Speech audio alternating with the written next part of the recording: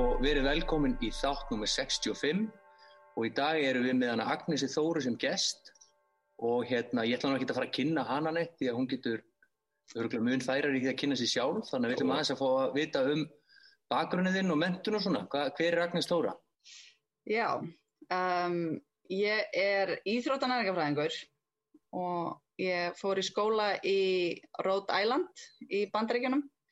Fékk tækifæri að fara á fótboltastyrk og ég ætlaði nú alltaf fyrst í sjúkraþjálfun en síðan var það bara svo langt náma ég ákvað að fara frekar í næringarfræði og vesen með fótboltanum. Þannig að ég fór í næringarfræði og kláraði á 3 árum bachelorinn og fór síðan til Colorado í íþróttanæringarfræði.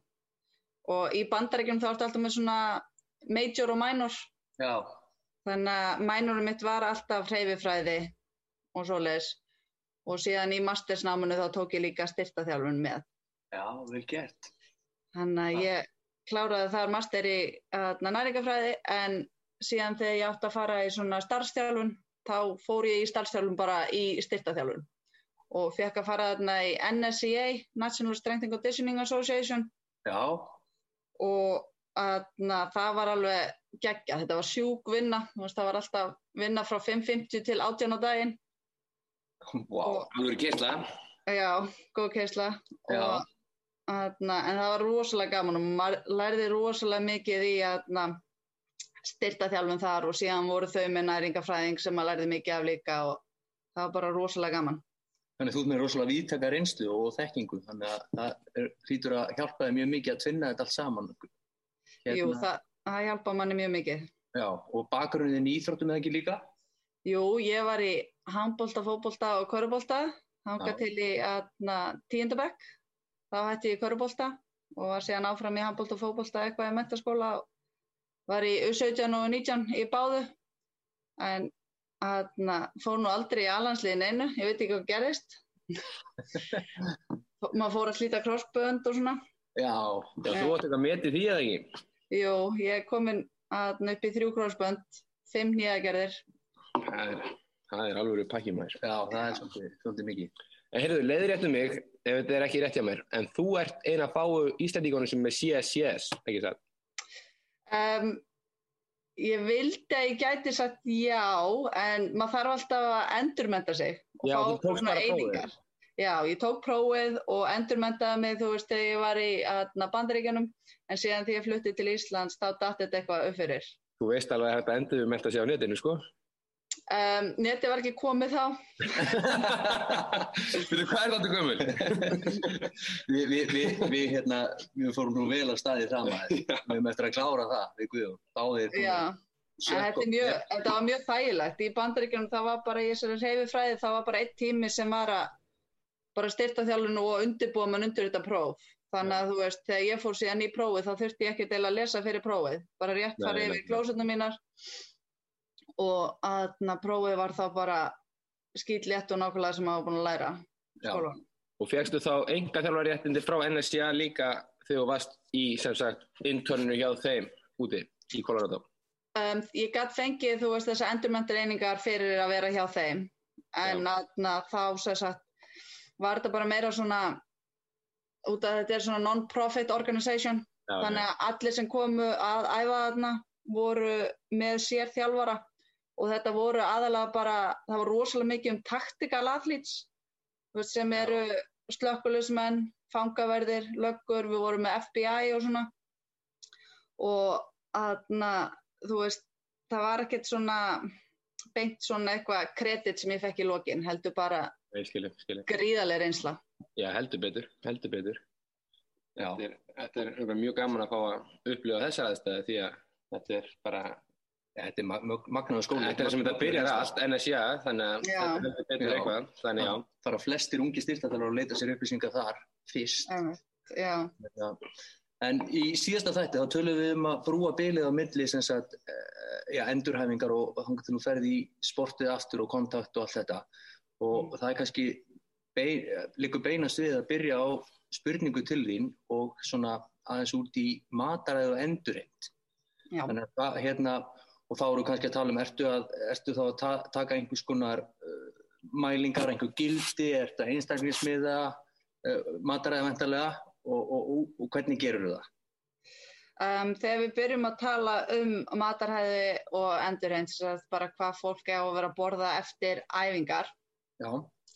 þá ég aðalega, hvetja fólk til þess að fá sér eitthvað að borða bara sem fyrst eftir æfingu og það fer rosalega eftir hver rútínan hjá fólki. Sumir taka rosalega langa tíma í sturtu og eitthvað svoleiðis og það fólk þarf sérstaklega að hugsa kannski að byrja endurheimtina bara sem fyrst ef það ekkert að fara heim til sín að borða fljótt. Fólk sem bara að fara að skjótast heim til sín getur bara beðið hann til að kemur heim.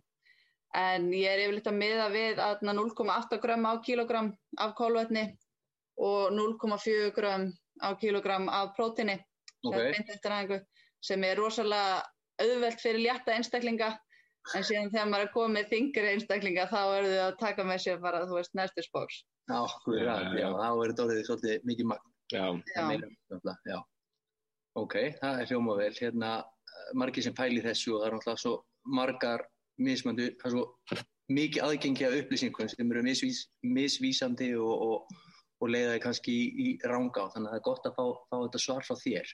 Já, líka svo áhugavert að fólk einhvern veginn fær alltaf eitthvað eitt á heilan, eins og nákvæmlega hvað ég að borða eftir æfingu eða hvað ég að borða fyrir æfingu og þá alveg tilbúið að horfa alveg framhjá heildarmataræðinu. Já, öllu hinu. Heldur það sé bara nóg að ég borði þetta eftir æfingu og þá ég grjótharður.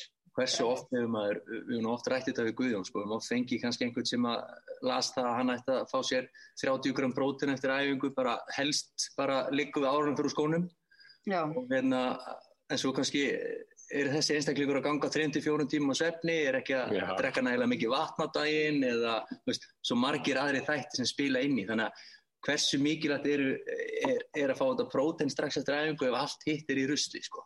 En það líka bara, það ekkert þessi eina máltíð eftir æfingu, endurheimt ekkert búin bara þegar þú búin að borða þarna eftir æfingu. Það síðan, næsta máltíð og svefnin, einmitt. Já, einmitt. Og síðan náttúrulega má aldrei horfa framhjá vökvanum. Það gríðarlega mikilvægt að byrja líka strax að drekka eftir æfingum. Það líklega sem mikilvægt það ekki? Þú verður að halda vöku eftir hversu erfið æfingin er. Jú, klárlega. Og hversu mikið þú svitnar. Já, nákvæmlega. Hvað aftur mikið? Ef þú svitnar x mikið af prósent af líkamsþyngd þá fyrir að droppa til dæmis dómgreindin. Hvað það? 5%? Nei, hvað það? Manstu það? Mér langar að segja að það sé mjög lágt. Mér langar að segja að það sé alveg 2-3 þá afköstin miklu minni en síðan 5% þá það að fara að verða bara mjög alveg. Ég nefnilega, maður eftir við vorum í Ísrael með FH, við vorum á æfingu og við vigtuðum menn fyrir og eftir æfingu. Já. Og sumir voru ég hafa svo mikið bara hitið þarna, menn voru svitna 5 lítra á æfingu og þeir voru svo harðfiskur, þeir voru búin að umbreytast í andlitir eftir æfingu. Þannig að það hlaða alla aftur og vökva fyrir leikinn daginn eftir þá þurftum að vikta alla aftur eftir æfinguna og þurftum að setja upp lista hvað þú þurftum að drekka mikið vatni til að geta performa næsta dag. Og það einmitt líka, þegar ég var að æfa í Flórida, bjóða ömmun og afa og þá máttu við ekki mæta á æfingu nema að vera með Gatorade. Já. Þú áttir að vera með vatnsflösku og Gatorade og ef þú gleymdi Gatorade þá fékkst ekki að vera með. Nei, einmitt. Og vegna þess að þegar vatnstapið orðið líka svona mikið, þá erum við ekkert að tapa bara vatni, það eru líka söltin. Já. Þannig að það þarf verulega að passa upp á þessa hluti í heitum aðstæðum, sérstaklega þegar við Íslendingarnir sem erum ekki vön einu, förum eitthvað sem heitt. Já, funnum við ekki. Það er einhvers svona isotonic drykki og... Já, ég var líka, þar sem ég var í Colorado, það var í háfjallalofti. Já. Þannig að það var svakalegt líka. Býtu það ekki 2,5 kílómetr uppi? Colorado? Jú, One Mile Stadium. Já. Denver Broncos. En síðan var ég aðeins hærra en það og síðan í pre-season það fórum við alveg upp í 10.000 fet. Já. Bara eitthvað skíðasvæði. Já. Það er rosalegt. Ég kallaði þetta alltaf fat camp. Eins og þú veist, manni leið alveg hörmulega, það var ekkert loft, maður var eitthvað að æfa ykkur að þolæfingar og hvernig leið þér þegar þú komst aftur í 2800 metrana? 2800 metrana, lífið var bara allt annað. Nei, þú veist, alla stelpurnar þarna voru búnar mitt að vera að æfa í Colorado þarna allt sumarið og ég kom bara hérna af C-level og beint í hlaupapróf. Shit. Þetta viðbrigði maður hefur heyrt það. Ég hef nú ekki prófað svona mikla hæð sjálfur. Nei. En maður hefur heyrt að þetta þessi svakalega viðbrigði að æfa í svona aðstæðum. Já, þetta svakalega viðbrigði. Vinkonu mín kom líka í heimsókn og ég gleymdi að segja henni að fólk verður drukknara líka. Já. Þetta háfjallaloft hefur margvísleg áhrif. Já, trúi því. En það eru afreksíþróttafólk og bara fólk að fara bara sérstaklega til þess að æfa, undirbúa liðin sín og reyna að gera þau skilvirkari. Já, það er mjög þekkt svæði til dæmis fyrir langhlaupara að æfa við þessa aðstæður. Já. Og svo er einhverjir bjánar sem reyna að vera með einhverja grímur til að herma eftir þessu og hafa grímurnar í korter. Já. Ef þið hlustendur eigið svona grímu hendið í ruslinu. Notið frekar sóttvarnagríminu. Já, það gerir jafn mikið í gang. Ég prófaði að hlaupa með hann einu. Já, það? Já, jafn þreyttur. Já, þetta er magna. En endurheimtin svakalega mikilvæg og mataræði spila þannig að stóra rullu. En mikið spurning sem við fáum sem styrktarþjálfarar og nú erum við engi sérfræðingar þó við séum kannski með einhverja grunnþekkingu í næringafræði og svona, bæði gegnum nám og bara sjálfnám, þar sem við lesum okkur sjálfur til, þá fáum við rosalega mikið spurningum bólgur og bólgumyndum. Hvað átt að borða, hvað eru bólgumyndandi fæður og hvað átt að forðast til þess að reyna að ná niður bólgum í líkamanum. Ertu með einhver tips fyrir hlustendur í sambandi við það? Já, það er náttúrulega bara vestrænt mataræði er ekkert svakalega gott, svo þetta bara mataræði sem Íslendingar borða. Bara mikið varðandi bólgumyndun og þess vegna þurfum við í raun og veru bara í heildina, við byrjum að horfa á stóru myndina, að borða meira svona mediterranean, sem sagt bara hreinna fæði. Þú veist, vera duglegri í grænmetinu og ávöxtunum, hafa það trefjaríkt og síðan er náttúrulega alveg nauðsynlegt að taka omega-3. Já. Við erum alveg heppin með að hafa lýsi til dæmis. Það eru til omega-3 sem eru alveg miklu hreinni, unnar og betri. En lýsi er bara mjög gott og rosalega ódýrt. Já. Þú veist, ég persónulega tek alltaf lýsi vegna þess að ég tíma ekki einhverjum öðrum oljum og það er mjög góð uppspretta sko. Já. Þannig að það er svona ef þú ert að taka lýsi, passa að fá omega-3, ert að reyna að takmarka svolítið omega-6 í mataræðinu, sem sagt ekki vera að fá mikið af fitu endilega af stöðum, þú veist, í kekskökum, allt og mikið í kjöti og þannig, bakarísmat, þú veist, fitan er allstar, þá ertu strax að gera margt til þess að fá ekki mikla bólgusörun. Já, ok. En síðan líka er eitt svona eins og sem að fólk sem er bara mjög stórt í þessu, það er áfengið. Já. Það er alveg, þú veist, mér finnst þegar fólk er komið í formi sem það vill, þá getur það verið að fá sér eitthvað áfengi öðru hverju ef það kýsta, en bara þegar fólk er að reyna að takmarka alveg bólgur og reyna að koma sér í standi sem það vill vera, þá er rosalega lítið svigrúm fyrir áfengi. Góður punktur. Þannig að það er svona, og svona í minni meiðslasögu, þá alltaf þegar ég var að ná mér upp eftir meiðsli, þá bara lét ég áfengi alveg vera. Já, eðlilega. Það hjálpar alveg gríðilega mikið og sérstaklega ef við erum með fólk á mun hærra stigi en einhver háskólabolti eða íslenska deildin, þá er það ekki besti vinumann, sko. Alls ekki. Síðan eru líka alltaf einhverju svona drykkir, svona einhverju svona getur fengið svona bólgueyðandi drykki og ein kona sem ég þekki býr til besta bólgueyðandi drykkin sem er þá eplaedikk og síðan er turmeric og það er körkomin í því sem hefur bólgueyðandi áhrif og síðan er svartur pipar sem eykur bólgueyðandi áhrifin í því, síðan er engifer í þessu og vatn. Og þetta er svona bomba bara. Bragðgott eða? hún setur sko smá hunang líka. Já, ok, aðeins að sæta þetta. Bara pínu, en ég beðin alltaf að setja lítið, en þetta bara, mér finnst þetta geggja góður drykkur. Við höfum verið að gefa fólki að smakka svona og sumum finnst það bara ógeðslegasta sem þau hafa smakkað. Já. En mér finnst það mjög ljúfengur, sko. En ýmislegt sem að afreksíþróttafólki sem þarf að setja ofan í sig, hérna, sem Já, 100%. kannski ekkert. Já, eins og ég held mikið að fyrirlesturum fyrir krakka næringu og það eiginlega einn stór punktur sem að fólk og líka bara fullorðnir fatta ekkert að matur á yfir höfuð að vera góður, en allur matur þarf ekkert að vera Instagram góður, sko. Nei. Stundum erum við bara að borða til þess að fá næringu. Akkurat. Ég var með einn gamall þjálfari hjá mér í körfunni, sagði við mig við vorum með einhvern svona, minnir að við vorum með einhvern svona spons frá einhverju fæðubótaefna fyrirtæki, sko, og fengum einhverja próteinsjekka og þetta var bara eins og í Japla fréttablaðinu, sko, þetta var viðbjóður.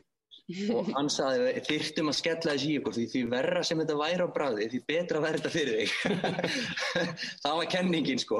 Og það gerði allir, sko. Þetta lýrið að sætuefnum og öllu gervidraslinu þá í þessu. Ég er alveg smá sammála þessu, sko, allavega með fæðubótina. Við þurftum að gera þetta í Rhode Island mitt. Það heitir Endurox. Það er alveg ógeðslegasti drykkur sem ég hafði að smakka og við fengum bara ekki að fara fyrir við varum búin að drekka hann. Það var bara að halda fyrir nefið og... Já, en síðan 3. árið mitt, þá fannst mér drykkurum að vera ljúfengur. Já, pældi í þessu. Vondið að venst maður. Já. En þarna, ertu með, ok, þú erum að tala bólgumyndun og búin að fara ekki endurhæng, en þegar þú ert í endurhæfingu, fyrstu stig eftir enna meðsli, hvað myndur þú leggja svona megin áherslu til dæmis í makrós fyrir fólk, varandi, þú veist, prótein, kolvetna og fitu skiptingu? Er einhvað sem það þarf að í huga þegar má ekki gera neinar nema svona einhverja sjúkraþjálfarar dútlæfingar? Já, það er náttúrulega mjög mikilvægt þá að setja svona áherslu á próteinið. Og þegar ég segi setja áherslu á próteinið, þá miskilja mig stundum fólk og borða bara allt og mikið prótein í... Prótein sem það finnur bara. Út af því að maður fær líka rosalega mikið af fólki sem fyrir kannski það seinna, sem borðar of mikið af próteinum. En þegar maður er í endurhæfingu, þá vill maður hafa margar máltíðir yfir daginn sem gefa líkamanum svona stöðugt input af próteinum. Og þá náttúrulega vill maður draga aðeins úr kolvetnunum, út af maður er að hreyfa sig minna. En á sama tíma vill maður passa að fá þessar omega-3 fitur og passa að fá líka fitur úr mataræðinu. En það gera alveg mikið fyrir mann og veita manni ánægju og láta mann vera sattan og svona. Já, nákvæmlega. Einmitt, þetta er mjög skýrt og gott svar og einmitt bara eins og maður hefði hugsað þetta bara upp með próteinið og uppbyggingun og annað og passa að fá góðar olíur og einmitt málið er að við við getum notað svo lítið, ekkert svo mikið prótein í einu, þess vegna er þetta mjög mikilvægt að hafa í mörgum máltíðum yfir daginn. Já, en er eitthvað svona vítamín eða steinefni sem þú myndir leggja meiri áherslu að taka á þessum tímapunkti í meðsla stöðu, í ferlinu? Ef að manneskjan var ekki að taka D-vitamín, þá var eins gott að hún byrjaði núna. Fólk er fljótara... Deficient í því? Þú ekki allir að taka meira því næst í því sem búa hérna? Jú, sérstaklega núna þegar veturinn er kominn og enginn fer til útlanda. Við höfum örugglega eftir að sjá núna.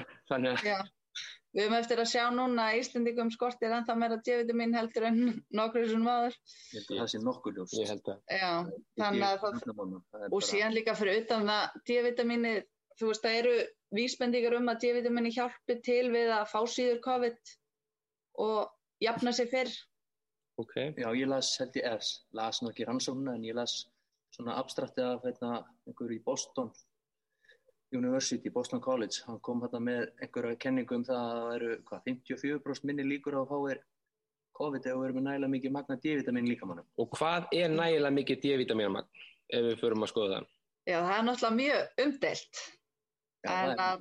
Það er mjög umdeilt og það var alveg bara síðan ég hefur í skóla, eða síðan ég var í skóla fyrst, það var verið að rífast þetta. En yfirleitt segir fólki ef það er að taka lýsi, þá getur það ekki sleppt úr degi og annars er það ekki að fá nægilega mikið af D-vitamini. En það er gott að hafa töflur sem maður er að taka samhliða öðru hverju. Og þá er D-vitamin kannski ekkert eitthvað sem þú þarft að vera að taka á hverjum degi, En ef þú tekur svona 2000 EU annað hvern dag eða 1000. Maður heyrti alveg upp í sko á norðlægum slóðum þar sem er lítið sól að þú þurfa alveg að fara upp í 10.000 stíðu. Já. Það er alveg, þú veist, en eins og þú tekur eina töflu sem er 2.000 og stendur á pakkanum, eina töflu. Er þetta ekki meira að hugsa fyrir fólk sem er á hlýrri svæðum? Þurfum við ekki bara tvöfalda skammtinn okkar þessu? Þrefalda, eða hvað myndir segja? Allavega fólk sem er að taka 2000 EU er ekki að fá mæld of lág gildi. Ok. Þannig að þú veist, það er svona aðalega það sem ég sé. Okay. Og ég vil ekki mæla með neinu sem er ekki mælt með af embætti landlækni. En það er alveg margir sem að tala fyrir því að við þurfum alveg upp í 10.000 EU. Já. En ég mæli ekki með því fyrir mitt fólk, en alltaf ef að þú ert lár þá þarft að byrja á að taka 5.000 EU til 10.000 í einhverja 2 vikur áður og getur farið á eðlilegan skammt. Sendur þú fólk alveg blóðpröfu til að skoða þetta? Já. Ég sendi fólk mjög mikið í blóðpröfur og ég hef ekki heimild til að senda þau. Ég segi þeim hvað það á að segja við heimilislækni sinn til þess að fá að fara í blóðpröfu. Já, þetta er mjög fróðlegt. Ég fór í blóðpröfu fyrir 2 árum því að var á ketóinu og var að skoða það allt. Og ég á bók sem heitir Your Blood Never Lies. Og það er ótrúlega gaman að fá að skoða þessa blóðmarkara og sjá hvar maður er staddur, sko. Ég átti að gera þetta fyrir líka, það hefði verið skemmtilega. En ég fór bara eina þarna eftir, ég var búin að vera í 7 vikur og aldrei litið betur út maður. Já, og leyfði læknir þér alveg að fara í blóðpröfu? Já. Og það er kannski út á connection. Já, ég leit þannig. En mér finnst samt, sorry, ég ætla að halda á þessu blóðpröfudómi. Mér finnst samt við eiga að fá að skoða reglulega blóð okkur því að við fyrir með bílinn okkar í check á hverju ári til að skoða hvað er í gangi. Af hverju gerum þetta ekki líkamann á okkur? Þú veist, ég tekið þessa umræðustundum, mér finnst fáránlegt að við séum ekki að fá að skoða þetta því að heilsan okkar er miklu verðmætari heldur en einhver helds bíl. Nákvæmlega. Mér finnst, ég er mjög sammála þér. Og síðan líka er að, þú veist, ef að oft fólk fær ekki einu sinni útprentið af blóðpröfunni. Það er bara glórulaust. Já, og læknirinn er ekkert endilega ofta veita því einhver athygli ef að þú ert næstu því á láru járni eða eitthvað slíkt. Þau eru að leita sjúkdómum eða þú veist veiki og reyna að lækna það, en á meðan það mætti vera með svona eitthvað þar sem að fólk fengi blóðpröfuna sína og gæti, þú veist, farið með hana. Já, því að nú þekki ég bara úr þú veist, bara í kringum mín eigin börn, þegar konan var að gangi gegnum það, að þá þurfti hún að taka einhver svona gildi og símtalið frá lækninu verið bara, já, heyrðu, þetta er bara allt fínt hjá þér. Já. Hvað þýðir það? Já. Það er engar frekari upplýsingar og svo kannski ef lágu járni eða D-vitamin eða einhver það bara, heyrðu, þú ert kannski aðeins að auka D-vitamin, það fylgja því oft eitthvað meiri upplýsingar og sá sem að hefur kannski enga þekking á þessu, hann getur ekki tekið við boltanum og farið að sjá hans í sjálfu. Það þarf að vera einhvers konar bara, þetta er sem við vorum að tala um bara í síðasta, það þarf að brúa þarna eitthvað bil. Nákvæmlega. Og en svo nú, ég hlustaði nú eitthvað podcast daginn og það nú einhver einkarekin fyrirtæki farin að, nú veit ég ekkert þá þjónustu ekki neitt, þannig að ég er ekkert að auglýsa neitt eða mæla með neinu, en ég hef heyrt að það einhver einkarekin fyrirtæki sem að, eru í heilsugeiranum og að taka blóðpröfur og vinna út frá þeim gildum sem koma fram, og mæla, og eins og ég skildi það í þessu podcasti, að þá fer af stað einhvers konar, og þetta er á Íslandi? Já, það fer af stað einhver prósess, þar sem að einstaklingurinn er þjálfaður upp í að ná upp einhverjum gildum eða bæta einhver gildi eða eitthvað sem það þarf að bæta. Þannig að, og nú veit ég ekkert gæðin á bakvið það eða neitt, þannig að en það einhverjir að reyna að búa þetta bil og búa til svona betri heildarlaust fyrir þá einstaklinga sem eru lágir í einhverjum gildum. Ég hlusta á þetta allavega eitt svona podcast líka og þar sagði einstaklingin sem var með þetta, hún hafi fyrst farið með þetta til government. Já, til ríkisins og það hluti á það. Og mér fannst þetta svona mér finnst svo galið að við séum ekki bara að gera þetta til þess að koma í veg fyrir sjúkdóma hjá fólki. Nefnilega, hversu mikið liggur til dæmis á bara heilbrigðiskerfinu alls konar lífsstílssjúkdómar sem þetta vinna með að mæla þetta? Nákvæmlega, það er mjög margt.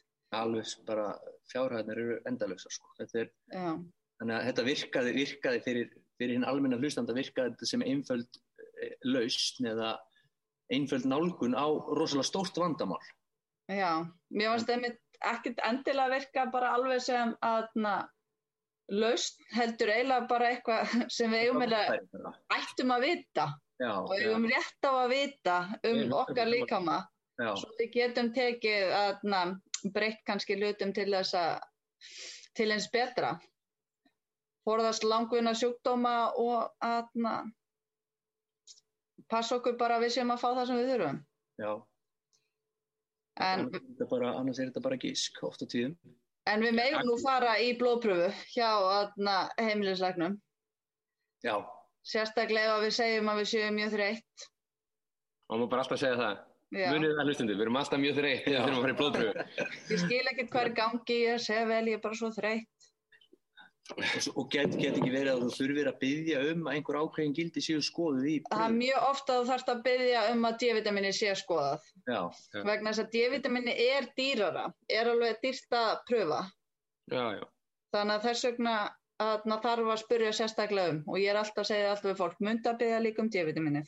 Já, flott. Gaman þessu. Þú taka uppeyði? Já, förum aðeins úr hotlistinu og heilsunni í annað. Já. Herru, pre-workout blöndur. Já. Agnes, hvað finnst þér með og móti því? Ég skal byrja með. Endilega. Í pre-workout blöndum þá eru mjög oft koffín og koffín það örvar taugakerfið. Og mjög stórir skammtar þeir geta hjálpa til við að nota fitu í stað kolvetna, en það er bara í öllum rannsóknum er það bara rosalega stór skammtur, þannig að við erum yfirleitt ekkert að fá það. Ertu með eitthvað í milligrömmum svona til viðmiðunar, hvað er stór skammtur? Já, 400 milligrömm. Já, það er rosalega, það er rosalega mikið. Já. Það er bara hálfu dagur sem þjálfari, sko. Þetta er það er hámarki sem við erum að fá á dag, samkvæmt ráðleggingum. Já, 400. Já. Það er svona út úr víraður.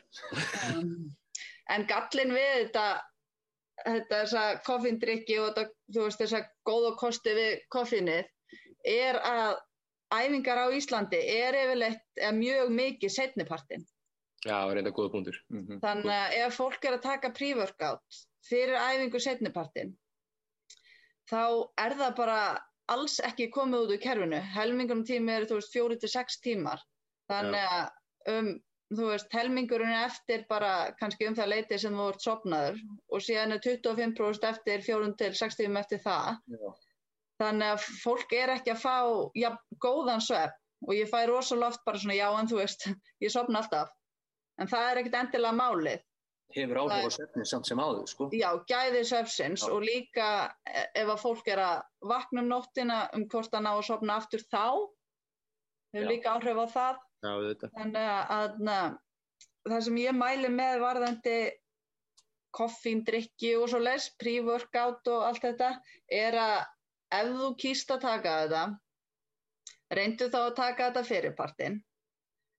Annars hefur þetta áhrif á svefnin og ef að svefnin er lélegur þá hefur það meiri neikvæð áhrif heldur en jákvæð áhrifin af einhverju pre-workouti. Og síðan mæli ég líka með að fólk reyna að halda þessu í lágmarki. Fari ekki yfir þessi 400 milligram sem er ráðlagt að við förum ekki yfir. Og einnig að hætta öllu koffíni 12:00 á daginn. Eða ekki Guðjón? Jú, ég er með þá reglur þar. Ég reyna að hafa þá reglu að bara senasti bollin sé einmitt 1 eða eitthvað svoleiðis. Nema fyrir leikir, þá vil ég fæ mig alltaf kaffi því að það er svo kalt út senastu umferðina. Þá fekk ég alltaf kaffi klukkan 8 á kvöldin, sko. Já, ég einmitt. Það voru 2, 1 í hálfleik líka. Ég einmitt persónulega gerði ég þetta svolítið líka. Ég notaði ekki koffín en síðan notaði ég oft koffín fyrir leiki. Já. Líka. Og þá reiknaði bara með að það yrði léleg, eða vissi bara af því að það yrði lélegri svefn sem ég gæti síðan. Og það er líka hvað ég hluta því, til dæmis þeir sem er að spila, ekki bara taugakerfið síðan fæir eftir leikinn, þú uppvíraður eftir að vera að spila 90 mínútur, heldur líka kannski koffínmagnið sem þú tókst fyrir leikinn sem er að halda þér vakandi, sama hversu þreyttur og ert eftir að hafa verið í átökum, sko. Það bara svoleiðis. Nákvæmlega, síðan líka þetta svona eins og á Íslandi, þú veist, við erum ekki professional og ef maður kannski búin að vinna frá 6 morgunin til 5 og fyrir síðan að keppa, þá oft, þú veist, maður veit að þetta ekki leiðin til að undirbúa sig, en stundum fer maður að treysta á eitthvað, en það alltaf best að reyna að halda sig algjörlega frá þessum koffíndrykkjum, nema kannski hafa þá spari, en síðan kemur það líka því að koffíndrykkirnir, þetta ekkert bara koffín og vatn, nema kannski 105. Já.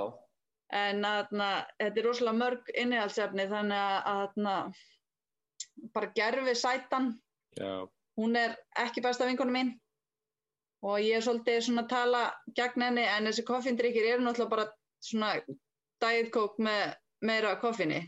Og voru þið til þegar allir leikumiskennarar voru með Diet Coke á liðinni og svona? Voru við til? Já, alveg. Ég held að við séum eldri en þú, sko. Já, ég held að Já, en ég man að blekja eftir því. Þannig að það Já, þú meinar þannig, sko. Já. Ég veit ekki hvort að ég hef verið til þá samt. Ég held að við varum svona unglegir. Já. Æ, sorry. En í prívarskotblöndum, það nokkuð efni sem heitir beta-alanin. Já.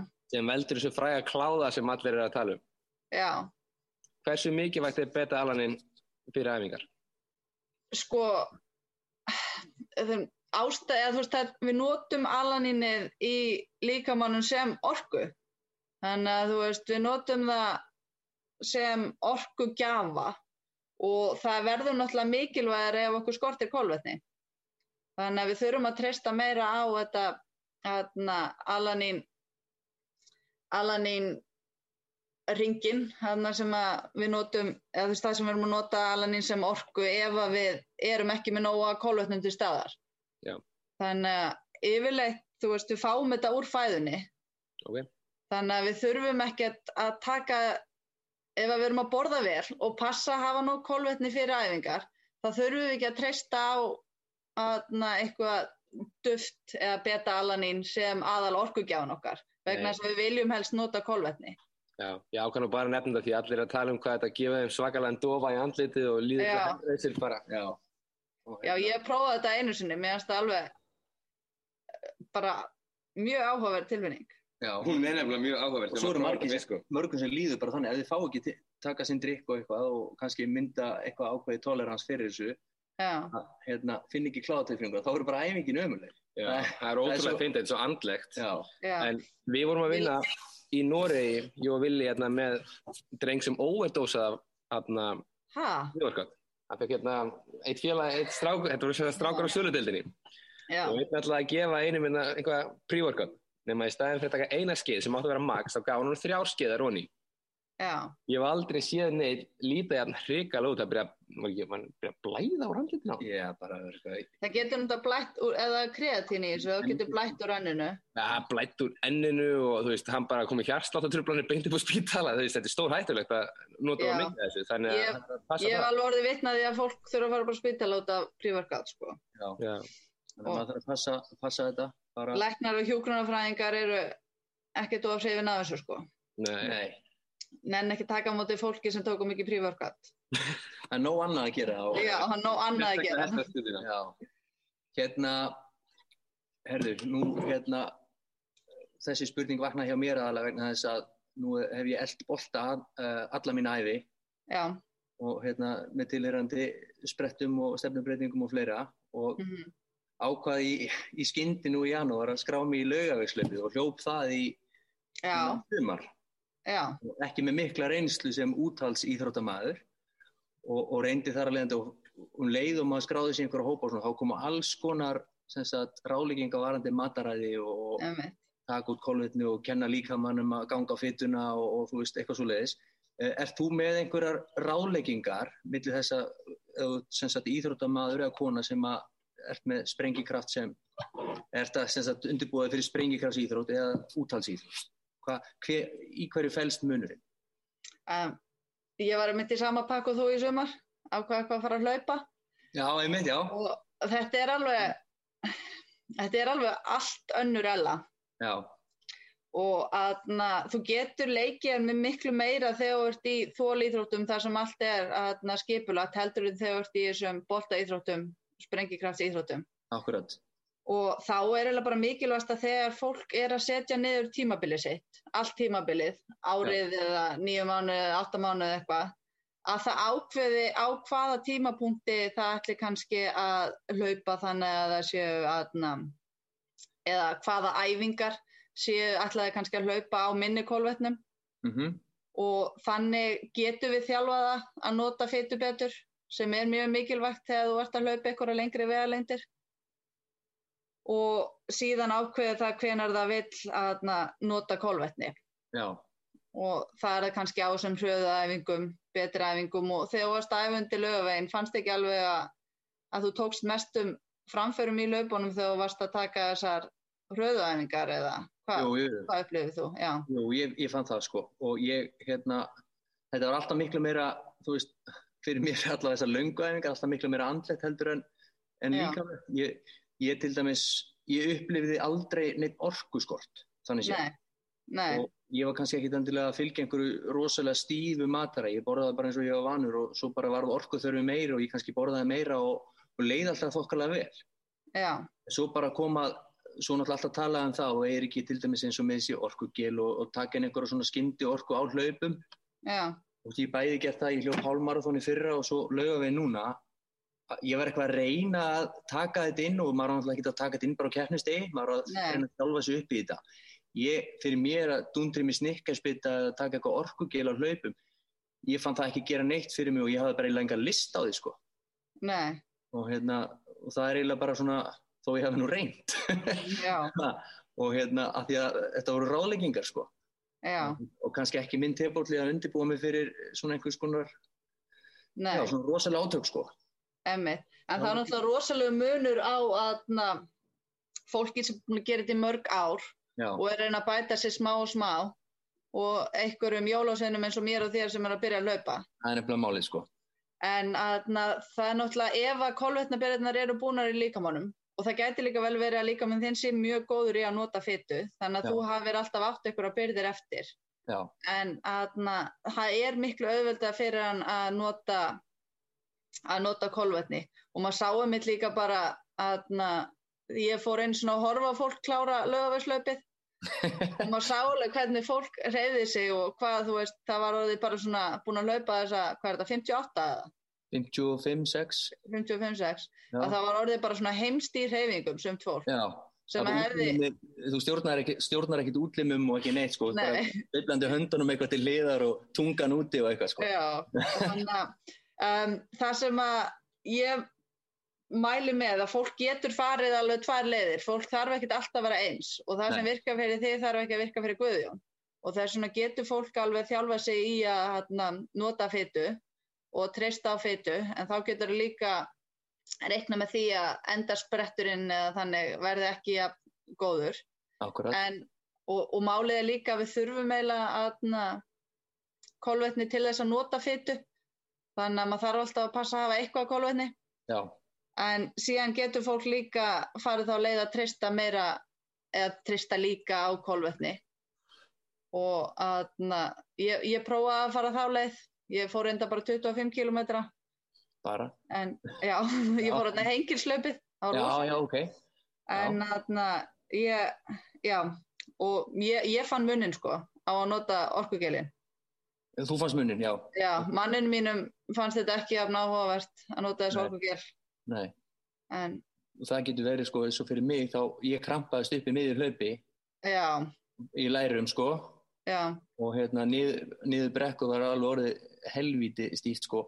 Ég veit ekki, það er kannski eitthvað svona einhver orku, þó hausinn hef alltaf verið skýr og mér er aldrei liðið eins og ég væri búinn á því eitthvað svoleiðis. Nei. Þá var samt líkaminn að gefa skilabúð og vöðvarnir það var greinilega ekki næg orka til staðar fyrst að ég fyrir að krampa svona svakalega. Nákvæmlega. Það ég náttúrulega ekkert byggður heldur í svona rosalega löng hlaup, ég hef lyft lóðum frá ég var 16 ára sko. Já. Og kannski töluvert meiri vöðvamassa heldur en reyndur langhlaupari sko. Já, en þetta er náttúrulega svona utanvegar þannig að það kannski endaði betur heldur en. Jú, kannski örlítið betur heldur en eitthvað á jafnsléttu sko. mögulega, en já, þetta mikið bottom line eiginlega að þeir sem eru í þessum úthaldsíþróttum geta leikið sér meira af þessu að þjálfa líkamann í að nota fitu. Þótt að sjálfsögðu þeir sem treysta á hraða stefnubreitingar geti gert þetta í off-season. Já, akkurat. Og leikið sér aðeins með þetta þegar æfingarnar eru öðruvísi. Já, góð.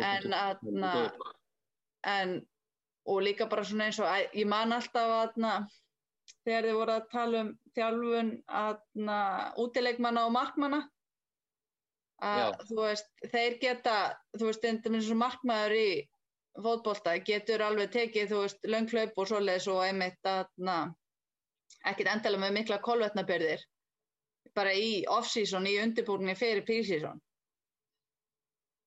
Til þess að verða betri að nota fitu líka. Já. Eins og hausinn þarf náttúrulega alltaf að vera í gangi þegar þú ert í marki. Já, það mikið hárið í gangi, mikið fylgst með. Og oft talað þessi einmitt meira mental þreyta, andleg þreyta heldur en líkamleg þreyta að vera í marki í fótbolta. Já. Og síðan eru markmenn líka labbandi þarna í hringi og koma að fer alveg eitthvað 8-10 kilometra. Já. Ekki alveg upp í 10, en ég mælti upp í 7. Ég hef farið 8. Hvað varst þú að gera? Ég var svona sweeper keeper. Já. Með háa línu, alveg á miðjum. Já. En svo svona lokapunkturinn á þessu, og það er einmitt það sem að langhlaupar eru ofta að gera með þessum fastandi hlaupum, fastandi löngu hægu æfingum. Það er einmitt að reyna að fara á þá ganga á fituna. Já, en síðan finnst mér eitt vanta svolítið í að hlaupa heiminn almennt. Þú veist, hvað er markmiðið með hlaupum? Er markmiðið að bara eiga gott líf og svoleiðis, eða þú veist, ert að fara að vera atvinnumaður? Þú veist, kannski þarf maður líka á sömum tímapunktum að hugsa, þú veist, hvað er best fyrir heilsuna mína? Já, frekar en þú veist, ætla ég að hlaupa Laugaveginn eitthvað 5 mínútur fljótar. Já, akkurat. Þú veist, það gerir rosalega lítið fyrir umheiminn að þú fari Laugaveginn 5 mínútur fljótar, en ef að þú ert búin að, þú veist, létta þig óhóflega eða treystir ekki lengur á eða þú veist, ert að reyna að treysta bara á fitu og ert búin að afneita þér góðum eða mat sem að þið langar í heil lengi, þú veist, hver er lífsgæðin í því? Já, akkurat. Þannig að mér finnst það svolítið sem við þurfum að passa á þetta þegar við hlaupararnir. Já. Erum ekki atvinnumenn. Nei. Og þurfum kannski aðeins að passa okkur að njóta lífsins meira og Já, mjög góða punktur. Þetta er svona, þetta á stundum til að heltaka fólk. Já, þú veist, ætlum við að hætta að borða ávexti út af því að við ætlum að hlaupa á fitunni bara einnig saman. Einmitt. Nei, þetta er áhugavert. Já, heldur betur. Þetta er bara eitthvað svona sem ég finnst gleymast rosalega mikið í íslensku samfélagi, út af við erum alltaf að keppa og vera best í öllu. Já, það er svolítið þannig. Það er svolítið mikið þannig. Við höfum farið langt á því og við höfum líka krassað á því. Já, heldur betur. Já, ég hef mitt gerði það viljandi að vera ekki á Strava. Já. Það er svolítið hættulegt samfélag heldur fyrir marga, sérstaklega fólk sem er kappsamt. Þá fær það kannski að hreyfa sig á einhverjum öðrum forsendum en að hreyfa sig á að líða vel. Ég svo tengja núna, maður fer alltaf í ákveðum fítus, hver hefur hlaupið þennan hring hraðast og svo fer maður og gasar hann. Þetta er, þegar maður hættir í keppnisíþróttum þá þarf alltaf að finna ákveð eitthvað til að keppast að. Já, þú getur keppt að vera heilsusamlegastur. Keppt að borða mesta grænmetið.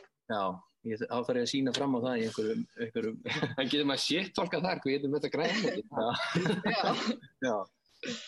Nei, mjög gott. Að því við vorum nú að fara í gegnum svona ýmsar aðferðir og ganga á fit og kolvetni og pre-workout og þetta allt sem við erum búin að tala um. Hvað eru svona algengustu mýtur varðandi næringarþáttinn og þá eru kannski aðalega að tala fyrir íþróttafólkið. Gæti verið almennt líka. Ég veit ekki hvort ég kalli það mýtur, en svona það algengasta sem ég sé sem ég langar að leiðrétta hjá fólki er fyrsta lagi stundum þegar maður fær til sín boltaíþróttafólk sem ætla að byggja upp vöðvamassa. Þá endar það svolítið á því að vera að borða mjög próteinríka fæðu og taka mikið kannski próteindufti með því og kannski að fá bara 3 til 4 grömm á kílógramm af próteini.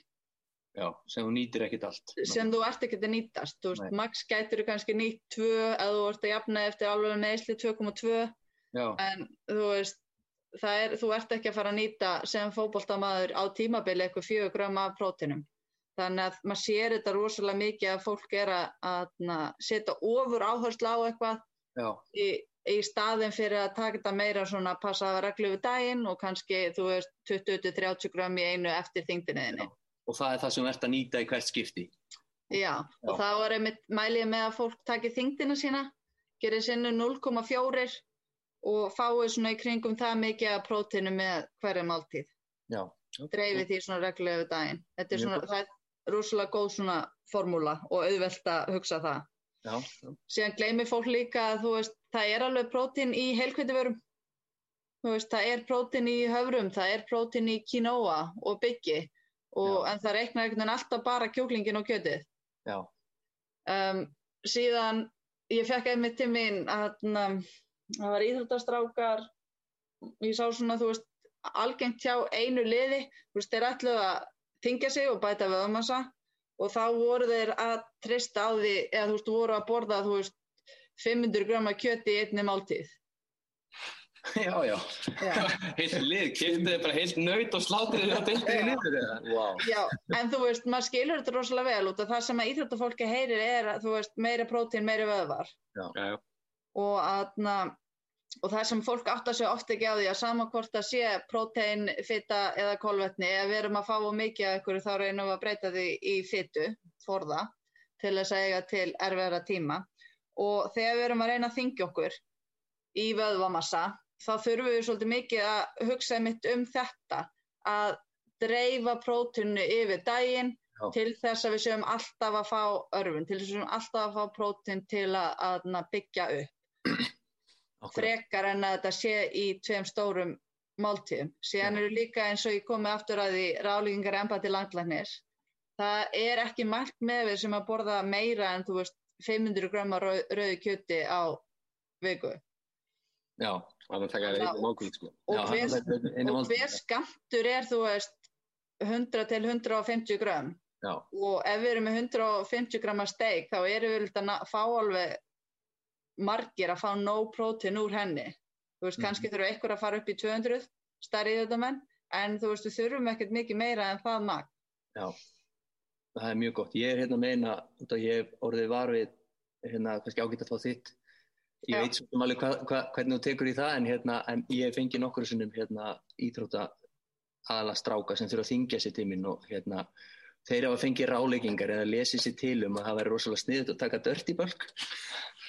Hvað það? Og svo við skilgreinum dirty bulk að þá það að tróða í sig eins mikið hitaeiningum við geta með Ben & Jerry's og ís og KFC og djúpsteiktan mat og bara því að það einhvern veginn ennþá virðist vera svo mýta í gangi, því við erum að tala fórum aðeins út í mýtuna, að þú getur breytt fitu í vöðva.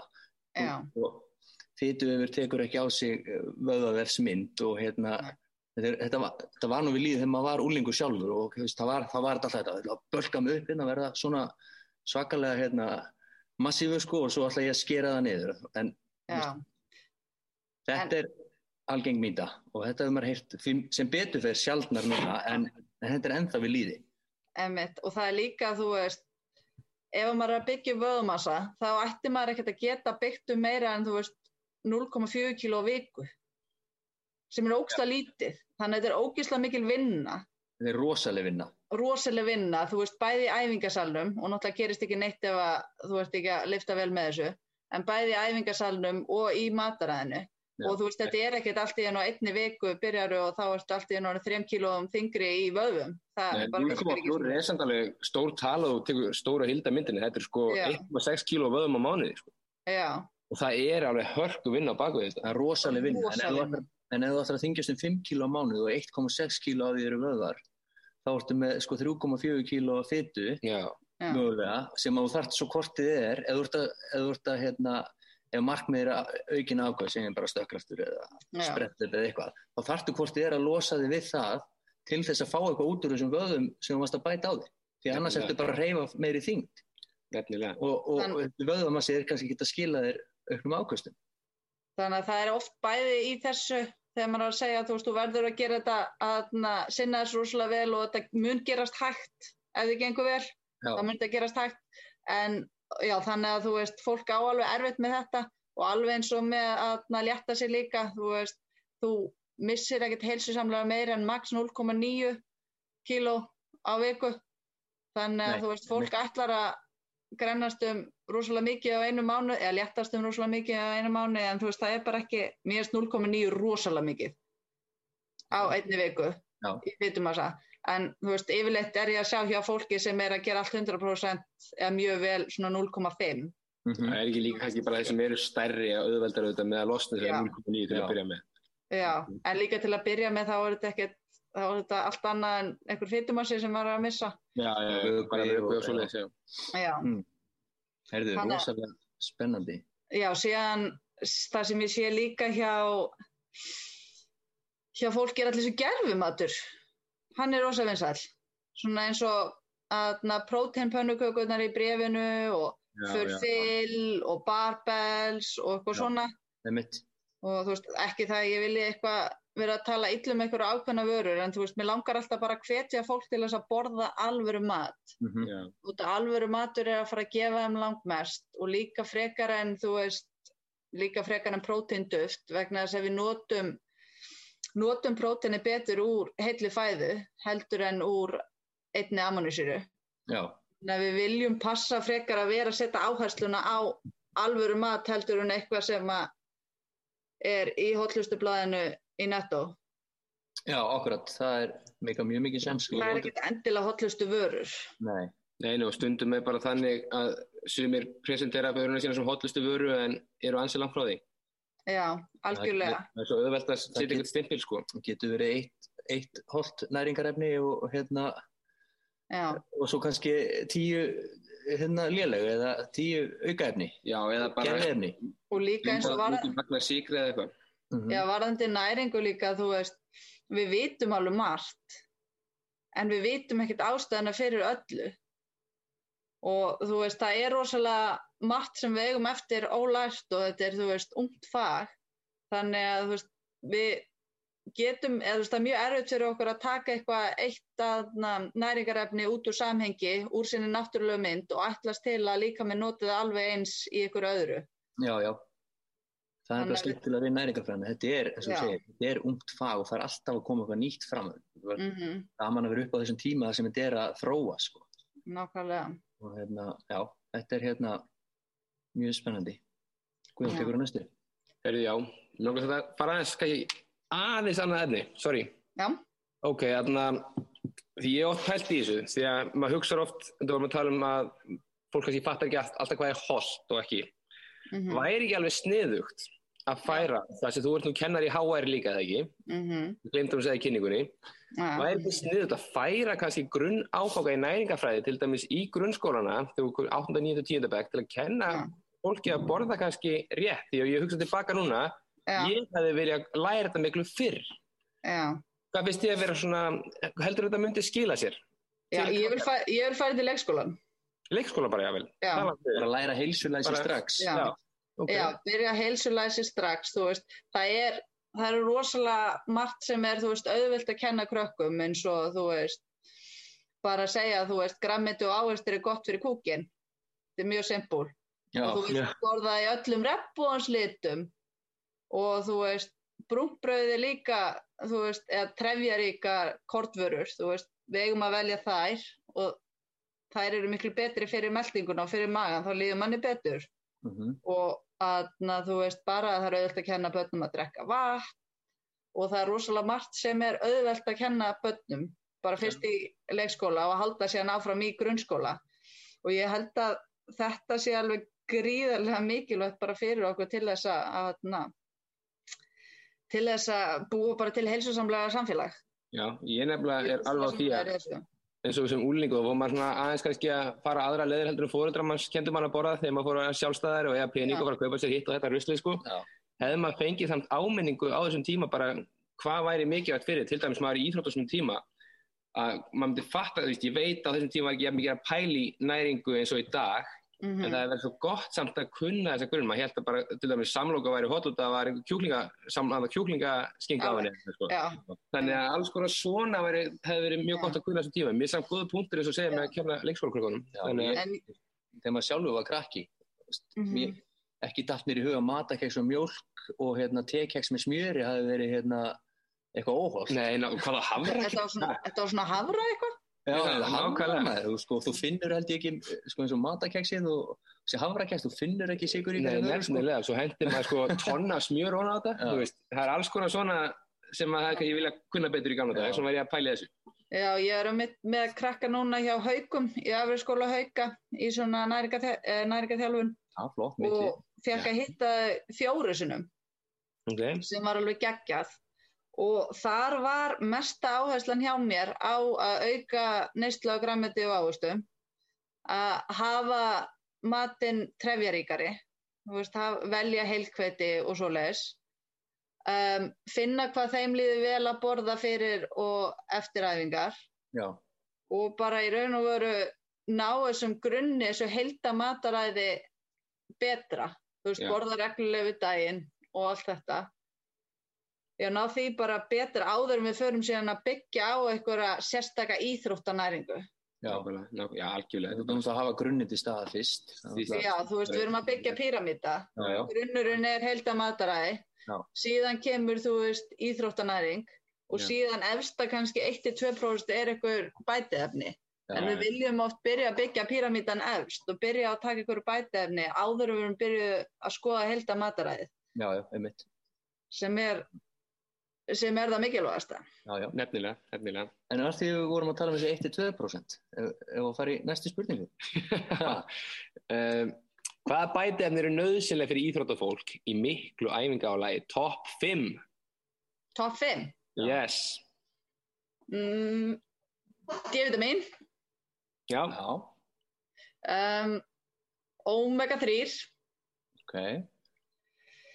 Síðan langar mér að henda þarna góðgerðlum. Já.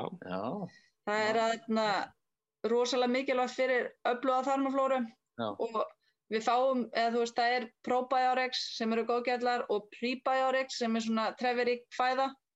Þannig að við viljum gera margt til að hafa öfluga þarmaflóru. Hún hefur áhrif á alla ákvarðanatöku hjá okkur varðandi mat og það er meira til eitthvað í dag sem heitir saurflutningur. Það er talað um það. Nei, það hljómar voða óspennandi. Já, fólk er að reyna að fá saurinn úr öðru fólki, flytja í sína þarmaflóru til að verða heilsusamlegri. Já. Það er bókstaflega eat shit. Já, þetta er svona... Já, ég held að þau borða nú ekki. Ég veit ekki alveg hvernig hann með tróðan einn svona. Þetta er svona svo að flytja vatn úr einu fiskabúri yfir í annað til þess að fá sömu bakteríuflóru þar í fyrir fiskanum. Það ekki? Jú, nákvæmlega. Ef við erum fiskaunnendur þá getið þið tengt við þetta. Já. Þetta er svona, mín topp 3. Já. Síðan virkar kreatín alveg. Já. Og ég mæli yfirleitt með ef fólk er að taka kreatín að taka það á off-season og þegar, pre-season eða þegar æfingaálagi er sem mest og þú ert að reyna að ná einhverjum ákveðnum líkamlegum breytingum eins og að hlauparhraðar, stökkvahærra og þetta. Kreatín hjálpar náttúrulega mest þeim sem er ekki með mikið kreatín úr fæðinni. Já, þetta. Þannig já, og síðan ætlaði bara að henda númer 5, koffíni. Já. Koffíni er alveg hjálpandi og örvandi, en vandamáli bara að ef við erum farin að treysta á koffín daglega, þá gerir það ekki neitt fyrir okkur þegar við erum að fara í einhverja svona að gera eitthvað mikilvægt, keppa leika eða eitthvað svoleiðis. Þannig að að nota koffín sparlega. Já. Og þegar þörfir á því í staðan fyrir að treysta á það dagstæðlega. Algjörlega, og góðan svefn. En mér langar að spyrja um magnesium. Já. Hvað finnst þér að taka það sem bætiefni ef þú ert ekki að fá það sem sagt úr fæðunni? taka það bara í rauninni sem fæðubót. Já, sko, það ekkert algengt að fólk sé ekki að fá nóg magnesíum úr fæðinni. Nei. Og ég var að lesa rannsóknum daginn, þú veist, þetta fólk talað að já, ég er með svo mikið fótapyrring. Já, einmitt. Það meira segja að það var þessi rannsóknum að fótapyrringu getur stafað af gervisykri, svona eins og, þú veist, eða af stevía og svo leiðis. Já, okay. Þannig að, þú veist, fótapyrringur ekkert, þú veist, það mjög líklegt að það sé ekkert endilega magnesíum skortur. Nei. Þannig að mitt áttek á magnesíum, ég hef nú aldrei mælt með því við fólk, en ef að fólk segir já, ég tek sig að magnesíum og þá spyr ég af hverju og þá segir það bara já, þú veist, mér gengur betur að sofna og ég fæ ekki fótapyrringu og eitthvað svona. Og þá segir ég já, bara haltu því þá áfram. Vegna þess að þú veist, hvort sem það er placebo-effekt eða að gera eitthvað við fólk, þá ég bara ánægð ef því líður betur. Akkurat, það en á sama tíma þá veit maður ekki hvort, þú veist, mikið af þessum magnesíum það að setja út í risaglasa vatni. Já. Þannig að ertu kannski bara ekki að drekka nú. Þú veist, vatni það sem að hjálpa þér að gera að líða betur? Eða þetta magnesíum? En fólk það bara passa sig á stórum skömmtum af magnesíum. Já, einmitt upp á stíplast ekki bara á... Nei, það finnst... Við bara skýsta... Já, það losa náttúrulega bara, einmitt. Og en þannig það ekki neinn tengst á milli þess að þú sért miklu æfingaálagi og þú þurfa að auka magnesíum inntöku. Þeir sem myndu miklu æfingarálagi ætti að borða meiri mat, meiri fæðu. Já. Og þú veist, ég setti nú allt svona þegar ég var að byrja með íþróttafólki í næringarfræði, þá setti ég allt inn í svona kerfi til að sjá nákvæmlega hvað þau voru að fá. Já. Og þóttu þetta voru oft bara 3 daga matabækur, það var fólk ekki í basli með magnesíum. Nei, ok. Þannig að bara passa að borða, þú veist, nóg og fjölbreytta grænmetaafurðum, bæta svolítið hnetum og baunum við. Já. Það oft eitthvað, eins og baunirnar eitthvað sem við Íslendingar kunnum ekki alveg nógu vel á. Nei. Mættum vera betri. Já, nákvæmlega. Þannig að ég myndi frekar alltaf taka til í mataræðinu áður en ég færi að láta fólk taka magnesíum. Já, mjög góða punktur. Mjög góða punktur. Það líka allt svo dýrt öll þessi fæðubót. Þegar þú getur frekar nota peningin í að kaupa, þú veist, betri mat, hollari mat. Já, heldur betur. Þetta bara stýsir forgangsröðu. Já. Já, færi ykkur yfir í næsta guðan. Heyrðu, síðast, sorry, við þurfum að svona smá. Eigum að taka hérna fyrir núna að telja hitaeiningar, stíðara makrós. Já. Það rosalega vinsælt að sumir vilja meina bara að eina sem náir fram breytingu á þínu líkama sé að telja hitaeiningar og svo eru aðri sem vilja ákveðna skiptingu á makrós og þetta ertu með eitthvað svona fyrir hlustendur til þess að mæla með eða bara halda sig frá? Já, ég nefnilega ekki tím telja hitaeiningar. Nei, ok.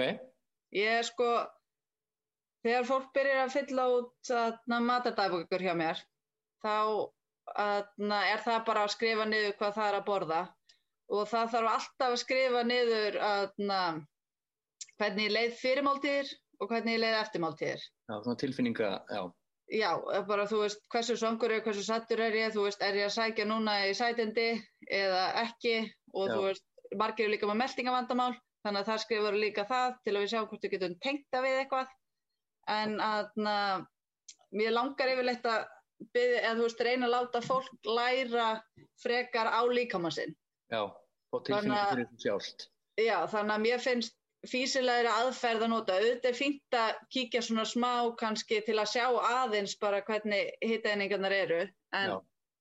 En já, varðandi aftur matardagbókina, þá mæli ég yfirleitt fólk fyrir, síðan tökum við viku, sjáum hvernig þessi vika hefur áhrif á manneskjuna, mælum síðan aftur og gerum alltaf breytingar út frá því. Okay. En síðan það líka sem hræðir mig við þess að telja hitaeiningar að fólk ofta ekki að taka ákvarðanir út frá því hvaða matur næringarríkur og hollur, heldur bara á hitaeiningamagninu. Já. Og síðan síðan fólk líka rosalega misjafnlega gott í að meta skammtastærðir. Ég sé, þú veist, bæði að meta hann allt og litla og allt og stóra. Já. Þannig að þú veist, maður sér þetta alveg í báðar áttir. og þess vegna finnst mér líka voðalega gott þegar fólk tekur mynd af matnum sínum fyrir mig, fyrir matadagbókina. Já, ég meina 100 hitaeiningar til eða frá, það getur verið sko fyrir hinn almenna sem ekki kannski næringarfræðingur, það kannski ekki einu sinni munur á myndunum sko. Nei. Það getur verið bara sko fleiri grjón. Já, eitthvað smotteri sko. Og já, þannig að já, ég alveg, og svo líka þessi hitaeiningar, telja hitaeiningar, það oft svo ónákvæmt, einmitt bæði út á skammtastærðum og svo bara, þú veist, hverju hendur í ruslið af og líka bara þegar þú steikja matinn eitthvað, þá breytist þetta næringargildið. Já, og eins og það notar olíu út af matinn, þú veist, 5 millilitra olíu eru 40 hitaeiningar eða eitthvað sko, þú veist, þú svo fljótt að breytast ef þú ert bara að hugsa hitaeiningarnar. Og síðan líka ekkert endilega nákvæmlega mikið og stendur á dollunni. Nei, svo það líka, svo það náttúrulega. Þú veist, hvað borðaði kúin sem að bjó til skýrið þitt? Já. Það aldrei nákvæmlega eins. Nei. Nákvæmlega sama, þetta bara svona meðaltal, þetta allt meðaltöl og síðan þú veist, notið þið kannski matinn ekkert eins. Kannski fær annar ykkar miklu meira, eða fleiri hitaeiningar úr lúka og möndlum heldur en hinn. Já. Síðan við kannski með vistur á lúkur. Svo er það náttúrulega sko. Mér finnst það í bolla líka alltaf halva köpp. Já, mér finnst það alltaf gott mér finnst það svo gott í uppskriftu, sérstaklega fara að lesa eitthvað á henni, búið til einhverja uppskrifti. Bara 1 cup, ég á svona stóran bolla sko. En köppið þeirra náttúrulega bara svona eins og 2 desilitrar, það bara mælieining, það svona til í desilitramálum. Já, svo þegar maður í konverter og sér þá nákvæmlega magnið. Já, ég mæli allt í bandarískum stærðum sko. Já, það ekki? Jú. Já, hún bjóst þar og læriði þar. Já. Maður svo mikið kanni. Já, það ekki? Jú. Herðu, flott, maður alveg sammála þessu, þetta er orðið svolítið svona mikil áhersla á að telja hitaeiningar. Já. Rosalega mikil áhersla. Og kemur niður á næringunni sem kemur oft niður á næringunni eins og varst að segja. Og alveg eins og þú veist, bara líka þetta með nútíma samfélag, þú veist, af hverju þarftu að tjekka í símaðinn hvort þú sér svangur eða ekki? Já, akkurat. Af hverju getur ekki þjálfa líkamæðin í að gefa þér rétt merki og að láta þér vita hvað hann þarf. Auðvitað koma aðstæður þar sem að, þú veist, fólk listalaust og eitthvað svoleið sem það veit að það á að borða. En á sama tíma þá má íþróttafólk vera miklu betri í því að kynnast líkamanum sínum. Já, þetta mjög góð punktur. Þetta orðið eitthvað svo rafrænt eitthvað hjá okkur. Já. Ef að fara með hann í eitt hot take í lokin. Já, endum á þessu. Þá fáum við smá upplýsingar. Þú getur fengið annarkvort rosalega mikið aðdáendum eða fengið alla... Nei, ég er að djóka. Þetta hafa margir verið að skipta mataræði reglulega til að prófa sig áfram og við höfum alveg kynnst þessu líka í íþróttaheiminum. Og sérstaklega eftir að einn ákveðin bíómynd kom út fóru allir að hafa ákveðina skoðun á þessu. Já, þannig að myndir þú sem sérfræðingur mæla með vegan mataræði fyrir íþróttafólk? Sko, stór spurning, mörg svör. Já, það helsta sem íþróttafólk þarf að passa er að gera það sem er best fyrir sig og borða eins og því líður best af. Kostirnir oft við vegan mataræði að það mikið af grænmeti, sérstaklega fólk sem gott í að vera vegan. Fólk lærir rosalega mikið að elda með baunum og það verður oft mjög gott í að borða næringarríkar fæðu. Sumir náttúrulega mjög lélegir vegan og fara bara í draslmat og alla frosna veganborgara og okkur svoleið sem ekkert eitthvað betra en annar unnin matur. Nei. Þannig að þú veist, maður sér oft báðar aðferðir, þannig að þegar fólk að byrja að vera vegan eða búið að vera vegan, þá þarf maður alltaf að meta þetta. Þú veist, ert að passa að fá fjölbreytt, ert að passa að fá næringaríkt og svo framvegis. Ég hef oft fengið til mín fólk sem vegan og mér gengur bara ágætlega að hjálpa því að ná sínum markmiðum. Okay, en það getur verið rosalega erfitt að vera einhver einstaklingur sem að stækka og þroskast og kannski úthaldsgrein og ætla bara að borða grænmetisfæði. Já. Þú þarft að borða svo rosalega mikið. Þetta svo mikið magn sko. Þetta alveg rosalega mikið magn og rosalega mikið vinna og sumir alveg tilbúinu til að leggja sig á þessa vinnu. Svo kemur náttúrulega skipulag í þetta líka, því þú þarft að taka það út rosalega stóran hluta af því sem í búinu. Rosalega stóran hluta, þannig að þú veist, mér finnst frábært að eitthvað fólk af einhver, eða þú veist, af til dæmis vilja vera góð við dýr, ákveða að vera vegan og ég alltaf tilbúin til að hjálpa þeim að fá þau næringarefni sem þau þurfa og þá orku til þess að ná sínum markmiðum. Það mér að vinna og svoleiðis, en síðan á sama tíma þá líka rosalega gaman að hjálpa fólki sem ekki vegan. Já. Og þá eitthvað sem að margir mega líka bara tileinka sér frá vegan fólki. Þú veist, við viljum alveg tileinka okkur eins og þetta með það sem embætti landlæknir mælir að hafa 500 grömm af kjöti, rauðu kjöti á viku, þú veist, blanda baunu með. Þú veist, uppbólsmaturinn minn filet mignon og bleikja reyndar, en þú veist, ég ekki að fara, þú veist, ég þarf bara 150 gramma steik, ég þarf ekki 300 gramma, eins og, þú veist, maður kannski vildi að maður þyrfti. Já. En, þú veist, að reyna auka grænmeti í fæðunni, en samt rosalega gott að geta treyst á næringarefnin úr öllum dýraafurðunum. Síðan það líka það að fólk sem að borða til dæmis bara allar dýraafurðir, þau þurfa að passa, þú veist, vera ekki að fá of mikið af mjólkurvörum eða of mikið af rauðu kjöti. Þú veist, þau þurfa að passa að hafa bara fjölbreytnina. Þannig að, þú veist, það alveg... Þetta í rauninni bara hófsemi og gengur í báðar áttir. Já, gengur í báðar áttir og þú veist, þetta bara ef þú ert vegan þá ertu með einhverja ákveðna lífsýn og þá þetta